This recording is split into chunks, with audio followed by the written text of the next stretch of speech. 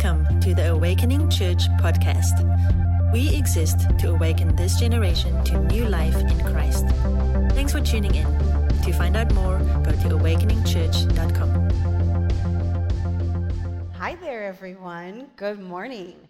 If I have not met you or you are new, my name is Felicia Larson, and I am one of the pastors here on staff. I count it a sincere privilege to get to end our third episode in this series of Habit of Grace.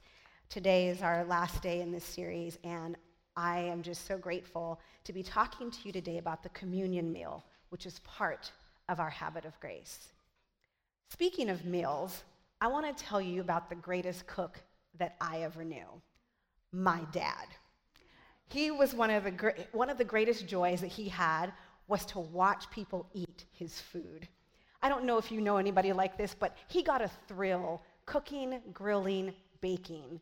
His favorite part was once he was finished cooking and everything was set out, to watch people pile their plates high and go sit down, and all you could hear was the sound of the utensils on the plate. He would walk in and he would say, "Well, it must be good because I don't hear y'all talking." Of course, that was his way of eliciting some sort of praise about his food, and he was worth it because it was that good.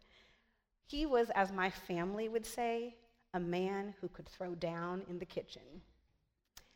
4th of July, I remembered him this week because that was probably his favorite holiday. He would host a huge cookout in the local park, and everyone was invited. And that was a lot of people. You see, my dad had this huge idea of the idea of family. He invited coworkers and friends and neighbors and even ex-girlfriends. Don't ask me why, but he did. You see, my dad's idea of family was everyone was welcome. No one was left out.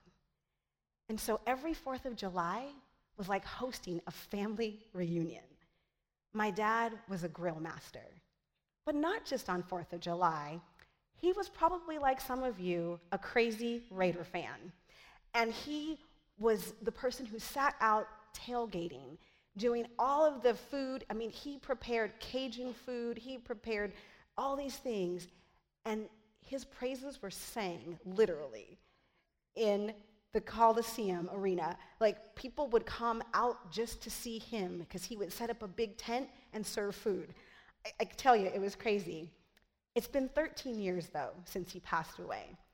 And just before he passed away, he was in culinary school, of all things, hoping to realize his dream of becoming a restaurateur. Well, I can tell you, I am nothing like my dad in the kitchen, but I did get his sweet tooth. And the favorite thing of my dad's was his lemon meringue pie. Now, let me tell you, the meringue was high and toasted beautifully. The lemon filling was impeccable. And since he's passed away, I have tried a lot of pies, and they all pale in comparison. I'm not sure if it was my dad's love for food, my love for him, or just the hint of lime in that lemon filling. But whenever I even try a lemon meringue pie, I do it in remembrance of my dad. Meals bring families together, whether it's the tradition of a Sunday dinner, or like we just celebrated a holiday, or if it's a meal for those in mourning after a memorial service. Food brings families together in one place to celebrate and to remember. Today, we're going to talk about a significant meal in the life of the church. We celebrate this meal to remember our Savior. Each week, we come together in this sort of family reunion. We may have started out as coworkers, neighbors, or friends, but when we come to the communion table, we are family. We have that same identity that we share as children of God. We are forgiven, redeemed, and adopted. This meal goes by a few names depending on your church tradition, where you grew up, what denomination you may have grown up in. You may have heard it called the Lord's Supper. In your Bible, when you get to the end, usually of near the ends of most of the Gospels, you'll see that, the Lord's Supper. So there's also the Eucharist, another name that I heard a lot, but until I was preparing for this sermon, I never bothered to look it up and figure out what it meant. But the Eucharist is the word that is used in like Episcopal churches, Catholic churches, and Lutheran churches. I found out that this word means thanksgiving. So you got a bulletin when you came in. If you're taking notes, that's your first one. The Eucharist means thanksgiving. Just reminds me, though, how we are to approach this table. We are to approach it bursting with thanksgiving for what Jesus did for us. And around Awakening, we call this meal communion. That means fellowship. That reminds us that communion is a time where we come together because we are unified by Jesus Christ.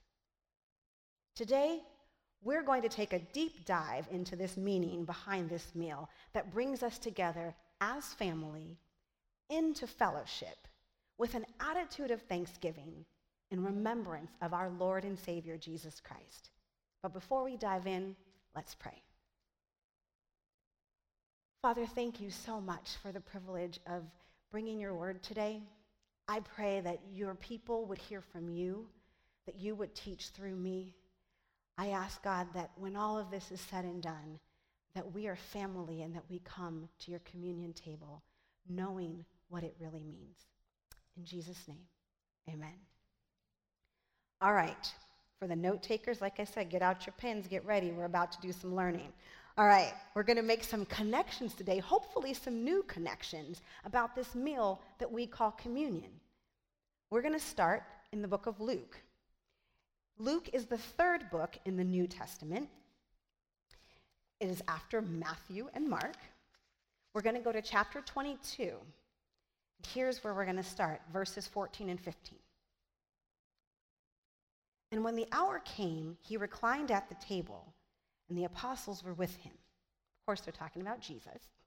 And he said to them, I have earnestly desired to eat this Passover with you before I suffer. So Jesus is sitting at a meal with his disciples, and it's called the Last Supper because it was the last meal that Jesus ate with his disciples before he would suffer. Now, you know the story. After they ate, they went out. Judas came to the garden, and he was betrayed, arrested, tried, and crucified. So that's why it was his Last Supper. But this Last Supper had a long-standing tradition in Jewish culture and in Israel's history. This was an unmistakable time of remembrance for the Jewish people when they would come together and celebrate their freedom from bondage in Egypt. This time was known as Passover, as the scripture said. Now let's take a look back at this same chapter in Luke 22. We're going to just take a look at verses 7 and 8 and hear from Jesus. So it says here, then came the day of unleavened bread on which the Passover lamb was to be crucified. So Jesus sent Peter and John saying, go, prepare the Passover for us that we may eat it. Okay, Jesus just made that sound really easy. Go prepare. But I'm thinking like this. This is a festival. This is a feast.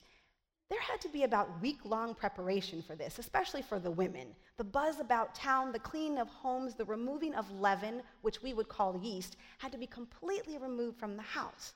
Well, you know, if a country has the staple of bread, then there's a lot of cleaning to be done. But there's also the preparation of the lamb. There is getting out the wine that has been saved especially for this holy meal. And then there's the bread that now needs to be made without yeast. That bread without leaven gives us the Passover's alternate name, the Feast of Unleavened Bread. This is a reminder of the Israelites' hasty exit from Egypt. The Israelites had to be ready at a moment's notice. All right, we're going to do a little time travel and go back just a bit and take a trip to the beginning of where the Passover feast was initiated. We're going into Exodus, which is in the Old Testament. For some of you, that may sound like, blow it off, we got to get into it. Genesis, then Exodus, second book of the Old Testament. Let's hear what God tells his people about how to eat and then what happens next. Okay, if you're with me, Exodus 12, verses 11 through 14. God says, "In this manner you shall eat it, with a belt fastened, sandals on your feet, your staff ready, and you shall eat in haste. It is the Lord's Passover. For I will pass through the land of Egypt that night, and I will strike down the firstborn in the land of Egypt, both man and beast. And on all the gods of Egypt I will execute judgments. I am the Lord. The blood shall be a sign for you on the houses where you are, and when I see the blood, I will pass over you. And no plague will befall you to destroy you when I strike the land of Egypt. This day shall be for you a memorial day, and you shall keep it as a feast to the Lord throughout your generations, a statute forever. You shall keep it as a feast." So you may know the story. God's people enslaved in Egypt 400 years, lorded over by Pharaoh, who thought he was God. He did whatever he wanted to the Israelite people. God went to Moses in the desert and chose him as the instrument of deliverance and brought him to Egypt, to this hard-hearted Pharaoh. He would not let God's people go, so God decided, okay, 10 plagues, and that last plague is where we get this idea of Passover from. God gave the antidote to Israel so that the firstborn in their homes would not be killed, as what was going to happen in Egypt. God said, take a lamb, kill it, and put the blood on the doorposts at the top and on both sides. Then when the angel of death came, it would pass over the home, and the eldest child in that house would live. That's what Passover was all about. And in Exodus 12, verse 14 says this was to be forever a remembrance. So when Jesus and his disciples are sitting in what we just read in Luke in the New Testament, they're just being good Jews. They're observing their time of remembrance of their freedom. Now, let's return to the table where Jesus is sitting with his disciples. They're in remembrance because Passover was to be celebrated forever. But Jesus said something during his Last Supper that turned it into the Lord's Supper. He took this long-held tradition in the Jewish culture and made it all about him. So the Jews had been waiting for this person they called the Messiah. They expected another one like Moses to come, to be a great deliverer and their savior. Here was Jesus announcing to his closest companions that he himself was the fulfillment of this prophecy and the completion of the Old Covenant. Turn with me to Matthew 26, and let's hear how this starts. Matthew is the first book in the New Testament. If you're going through your Bible, Malachi, and then the New Testament begins with Matthew. We're going to chapter 26, verses 26 through 28. Now, as they were eating, Jesus took the bread, and after blessing it, he broke it and gave it to the disciples and said, "Take, eat. This is my body." And then he took a cup, and when he had given thanks, he took it and gave it to them and said, "Drink, all of it. For this is my blood of the covenant, which is poured out for many for the forgiveness of sins." So you hear that word covenant again, right? We were talking about meals, now we're talking about covenants. What just happened? Okay, so let me explain. The Old Covenant is represented by the Old Testament in your Bible. And throughout the Old Covenant, God had made many promises to the Israelites. After he brought them out of slavery and deposited them into the Promised Land, he gave them many more promises after that. And what Israel had been waiting for, this ultimate deliverer, was also to serve as king. He would be a king who would rule and reign with justice and righteousness forever. That's who Israel had been waiting for, the Messiah, who would set up a world marked by eternal peace, the one who was to come. This was who they were waiting for. And while they waited, Israel was to live by God's commandments. You know those 10 commandments that Moses brought down? That was how they were to live, so that other people outside of the Jewish faith could see how God blessed them and want to be part of it. That sound familiar at all? Watching people's lives who are serving a great God and people might want to know? Just think about it. The difference between us and them is that when God's chosen people broke his commandments, they had to literally take a lamb and slaughter it and offer it as a sacrifice for the forgiveness of their sins. The children of God in that time used to relate to God through animal sacrifices and their obedience to his commandments. Today, we as children of God get off a lot easier. We relate to God through Christ's sacrifice. Not easy for him, but easy for us. And then Christ fulfilled with perfect obedience all of God's commandments. So those few sentences explaining the Old and New Testament, that's just what I can get into today. But if you want to learn more about that, here's a shameless plug for my summer study that's coming up. The biblical narrative Chris and I will be teaching on for the next 5 weeks. Come, take the time to learn about the Old and New Covenant. All right, shameless plug over, back to the message. If we take a look at Matthew 26, verses 1 and 2, we see that Jesus clearly is showing that his crucifixion is tied to the Passover, making him that lamb to be slain. Let's look at Matthew 26, verses 1 and 2. It starts with, when Jesus had finished all these sayings, so in chapter 25, he had a lot of things to say, and in the beginning of 26, after he finished everything, he said to his disciples, "You know that after 2 days, the Passover is coming, and the Son of Man will be delivered to be crucified." Jesus is taking this time of year that is integral to the Jewish calendar, when families would have come together from near and far to remember their freedom from slavery, to announce a new covenant which will now require the sacrifice of his body and the shedding of his blood. During the Lord's Supper, Jesus mentions this bread and this cup. So as I prepared for this message, I reached out to this organization called Jews for Jesus.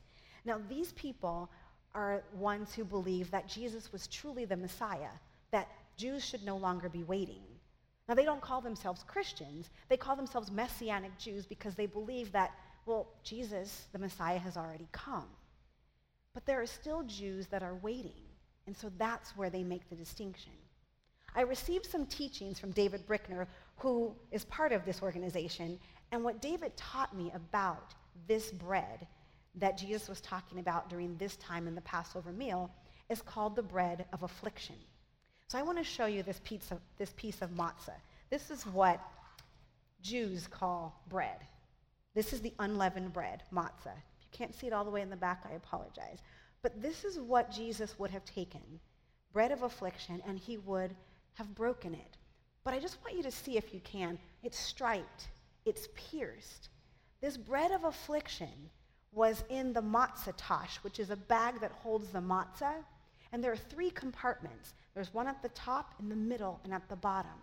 And if you think Father, Son, Holy Spirit, this one, striped and pierced, was removed from the middle. And it was called the afikomen. We would take it and we would break it. And one piece was served as a meal. The other was taken and hidden. The word afikomen means the one who is to come. So the other piece that was hidden, it would be taken, and they'd kind of play like a hide and seek with the little kids. At the end of the meal, the kids would go out and find it and bring it back. So here's what David said think about this. For thousands of years, Jews have been performing this ritual. The 3 compartments in the bag, the middle taken out. And what we now understand is that that stood for Jesus, beaten and pierced. This piece of bread was given for food, and then this half was brought back as the one who is to come. Jews would think Messiah because he had yet to come until Jesus came. We today think resurrection because the Messiah has come. But now I just want to stop for a second and talk about that piece that gets hidden. The children go out and find it. I sat with that for a little bit and thought, and it brought to mind Jesus' words in Matthew 18:3, that unless we become like little children, we will not enter the kingdom of God.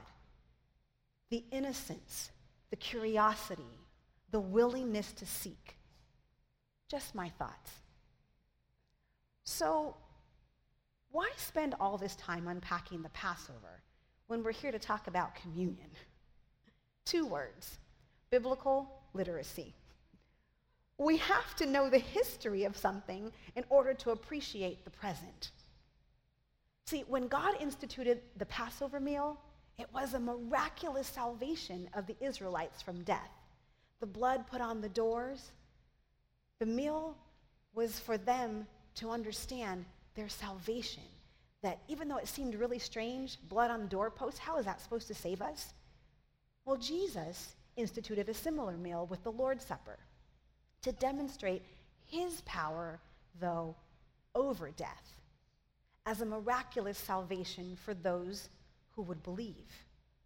Now, sometimes it sounds strange to people. How is believing in this God I can't see supposed to save me? But let me just tell you, Jesus came to save those who are not yet alive. You may feel like you're walking around alive, but if you don't know Jesus, I'm just here to tell you, like Paul said in Ephesians 2, I'm going to read it to you so you're not offended by me. Paul says in Ephesians 2, verse 1, "And you he made alive who were dead in your trespasses and sins." So there is sin that separates us from God. And because of that sin, we are dead until we come and take Jesus as our Passover lamb who was slain for the covering of our sins. The power of the lamb's blood in Egypt was a sign for the angel of death to pass over. The power of Jesus' blood is to bring dead things back to life. True life in relationship with God, it is blood that was shed for us. And if we accept it as the one way, the only truth, the only life, true life in connection with God, then and only then will we truly live. Jesus was introduced by John the Baptist as the Lamb of God who came to take away the sin of the world. Jesus was that pure, spotless Passover lamb. But can I tell you, he's not just that lamb anymore. He is that afikomen, remember? He is the one who is to come. He is the ultimate deliverer, the one who brings peace, the king who is planning on coming back soon for you and me who are ready to meet him. He will rule and reign with justice and righteousness. He's on his way back. That should get somebody excited. Come on now. He is now the one we have been waiting for to return. But until he does, we join in a meal, practicing this habit of grace, this time of thankfulness and remembrance, because we have a good God who deserves to be remembered. For those of you that may be on the outside looking in, can I just tell you, he is your lamb. He was slain for your sins, just like he was slain for mine.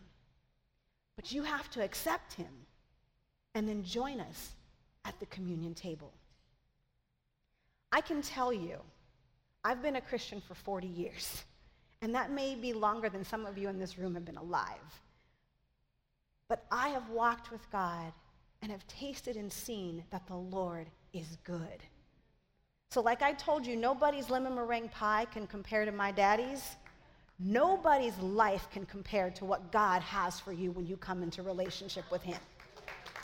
I have stood outside in the world and have tried all of it, even as a believer. I've fallen, I've tripped, I've stumbled, and I've come back.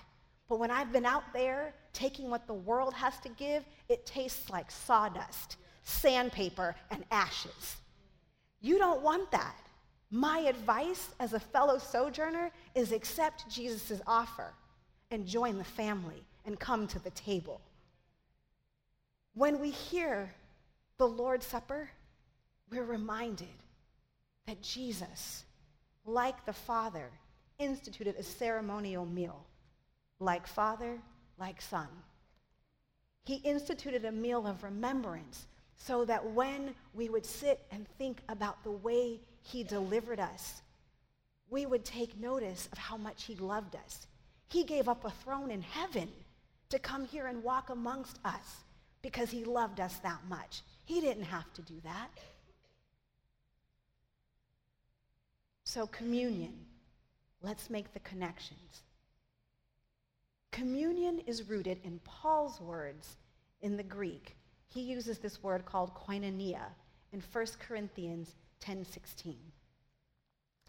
1 Corinthians 10:16 talks about how the relationship with the risen Lord and the benefits of salvation that we have as believers. Paul says it this way: the cup of blessing that we bless, is it not a participation in the body of Christ? The bread that we break, is it not a participation in the body of Christ? So there's the blood and the body of Christ that we are participating in. Koinonia, if you're still taking notes, means participation. Paul teaches that this supper ties participants closer to one another and to Christ. The reason that this is important is because in just the next chapter over, Paul starts rebuking the church of Corinth because there were some people coming to this communal meal and just making it all about themselves. They would come, get full, and eat before other people even showed up. And so the table was empty. So Paul took this as an opportunity to give instructions about how to participate in this table. So I'm not going to read it to you. We're going to pick out a few verses in just a moment. But Paul wanted the people to know, as Jesus had instructed, how to approach the table. Paul was teaching the Corinthians, and thereby us, how we should approach with thanksgiving this time of celebration. We are to be mindful of who comes to the table and how we come to the table. Paul's words are about remembering, about sharing, discerning, and being worthy. Let's start with remembering. 1 Corinthians 11, verse 26. So I'm going to tell you right now, I'm going out of order. If that bothers you, I apologize. There's a point you'll notice. 1 Corinthians 11, 26. For as often as you eat this bread and drink the cup, you proclaim the Lord's death until he comes. Okay, remembering, as often as you do this. So then, how often?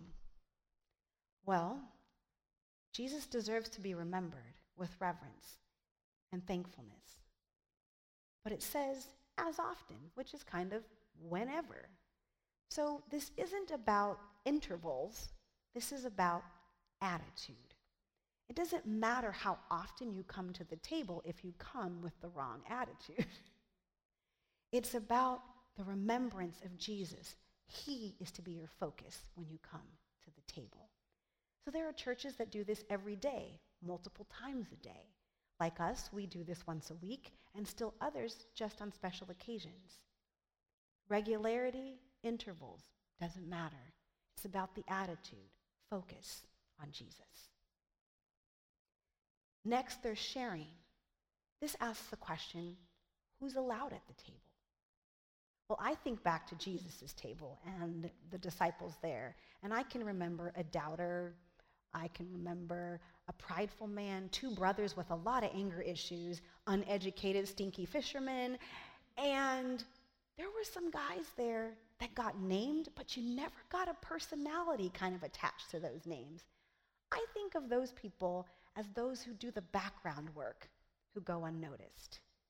And ladies, just so you don't think I forgot about you and like you went unnoticed, because there were only men at Jesus' table for a reason.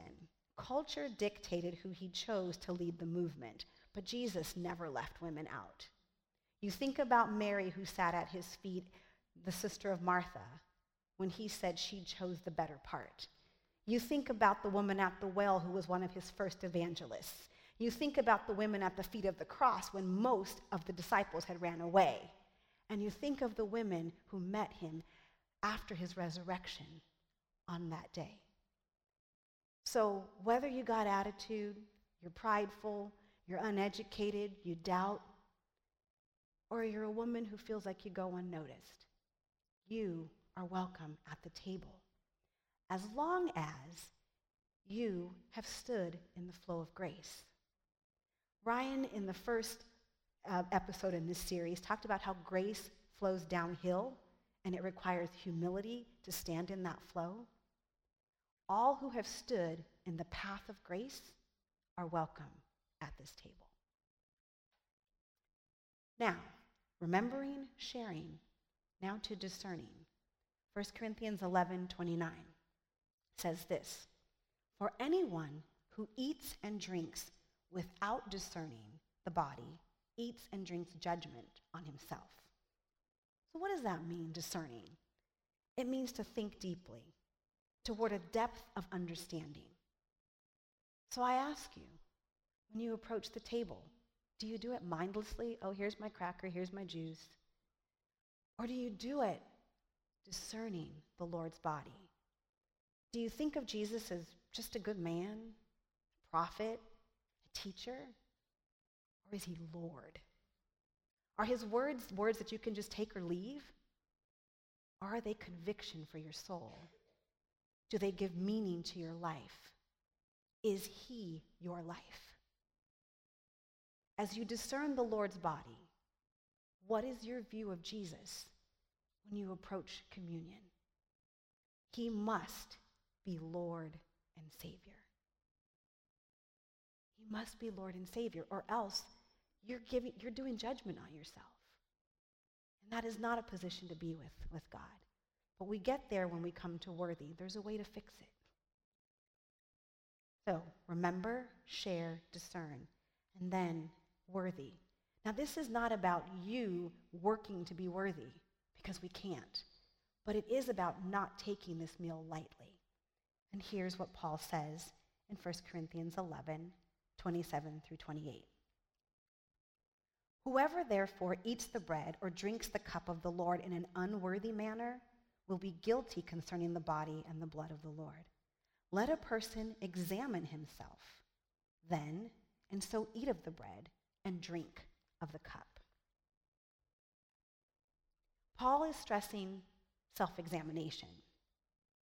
So that we don't take this meal lightly, self-examination is our call to repentance. That is how we discern the body of the Lord correctly. We come with a repentant heart. So not self-focused, though. Not self-conscious. See, we hear self-examination and we can start to get down on ourselves. That's not what this is about. We need to start focusing on the inclusive, all-encompassing, saving grace of God through Jesus Christ. So I don't know about you, but I've come down these aisles to communion throughout my 40 years as a Christian, and I've taken the cracker and I've taken the juice and I've gone back to my seat and I've sat there and I've been confessing all of my sins to God. Not that that's bad, but here's what happens, is all the confessing takes over my brain. And I'm not focusing on the elements I'm holding in my hand, that this is about Jesus' blood and body that covers all those sins. I'm super focused on my shame and my guilt and all of that. That is not at all discerning the Lord's body either. I should be thankful. I should be grateful. I don't know if you might feel like, but I keep committing the same old sins. How is God going to forgive me? Well, can I tell you something? Stop focusing on your ability to fail and start focusing on God's ability to heal. He is here for you. The stuff that you're doing, he can heal you, but you got to bring it to him. Keep coming to the table and let him meet you where you are. Now, that doesn't mean haphazard and unconfessed sin, but that does mean stop letting that cloud your judgment about you and about how God sees you. That's not how he sees you. I want to read this quote to you from David Bruner because I think it'll sum up my point best. Frederick Bruner says this: "Our deepest single need is the forgiveness of sins. Our main block in fellowship with God, others, and ourselves is our sin and our consciousness of sin, the guilt. We feel certain that God must hate our evil thoughts, our acts, our words, and even more than we do, and that consequently, God must have a profound aversion to us." Anybody ever felt like that? I know I have. But the Lord's Supper continually reminds us, on the contrary, communion must conquer consciousness. A consciousness that is no longer the last word on our case. Jesus' blood is over us, the last word about our status with God. God's word is, you're covered. I'm passing over. That's what God says about you. You're not carrying that anymore. Jesus carried that. Let it go. Take the focus off you and put it onto Jesus and come to the table. And after you've come to the table, here's your one and only responsibility. Live like Jesus. That's hard to do, but you have the Holy Spirit inside of you. Like I said, get the focus off you and onto the healing power of God through Jesus, and the Holy Spirit is there to help you. I sat with a brother of mine in St. Matthew's Episcopal Church in San Mateo in studying for this message. His name is Father J. Watan. And here's what he told me, which is why I tell you, as you take this communion meal, you go out and you live like Jesus. Here's what he tells his people after they take communion. He tells them, you become what you eat. These elements symbolize the blood and body of Christ. And he tells them, as you take it, you identify with him. And so, as you become what you eat, your identity in Christ, with that mindset, you leave here in service and go out into the world, to our community, our country, and the world, and you live like Christ would live, because through you is how Christ helps the world around us. Isn't that awesome? You become what you eat. Therefore, let me encourage you once again, get the focus off yourself. Let the grace of communion rid you of all self-consciousness. Root your identity in Christ. Remember, you are loved, you are forgiven, you are redeemed, you are adopted. And the blood of the Lamb has covered you, and you are welcome at the table. Will you pray with me? Father, thank you for what you did through Jesus. Thank you that he is our pure and spotless Lamb. I pray that as people come to the table today, they are not conscious of anything but what Jesus did for them. I just ask, Lord Jesus, that you would bless us with your presence. In your name, amen. It's now time to come to the table. If you have done business with Jesus and he is your Savior, you are welcome. Come to the table.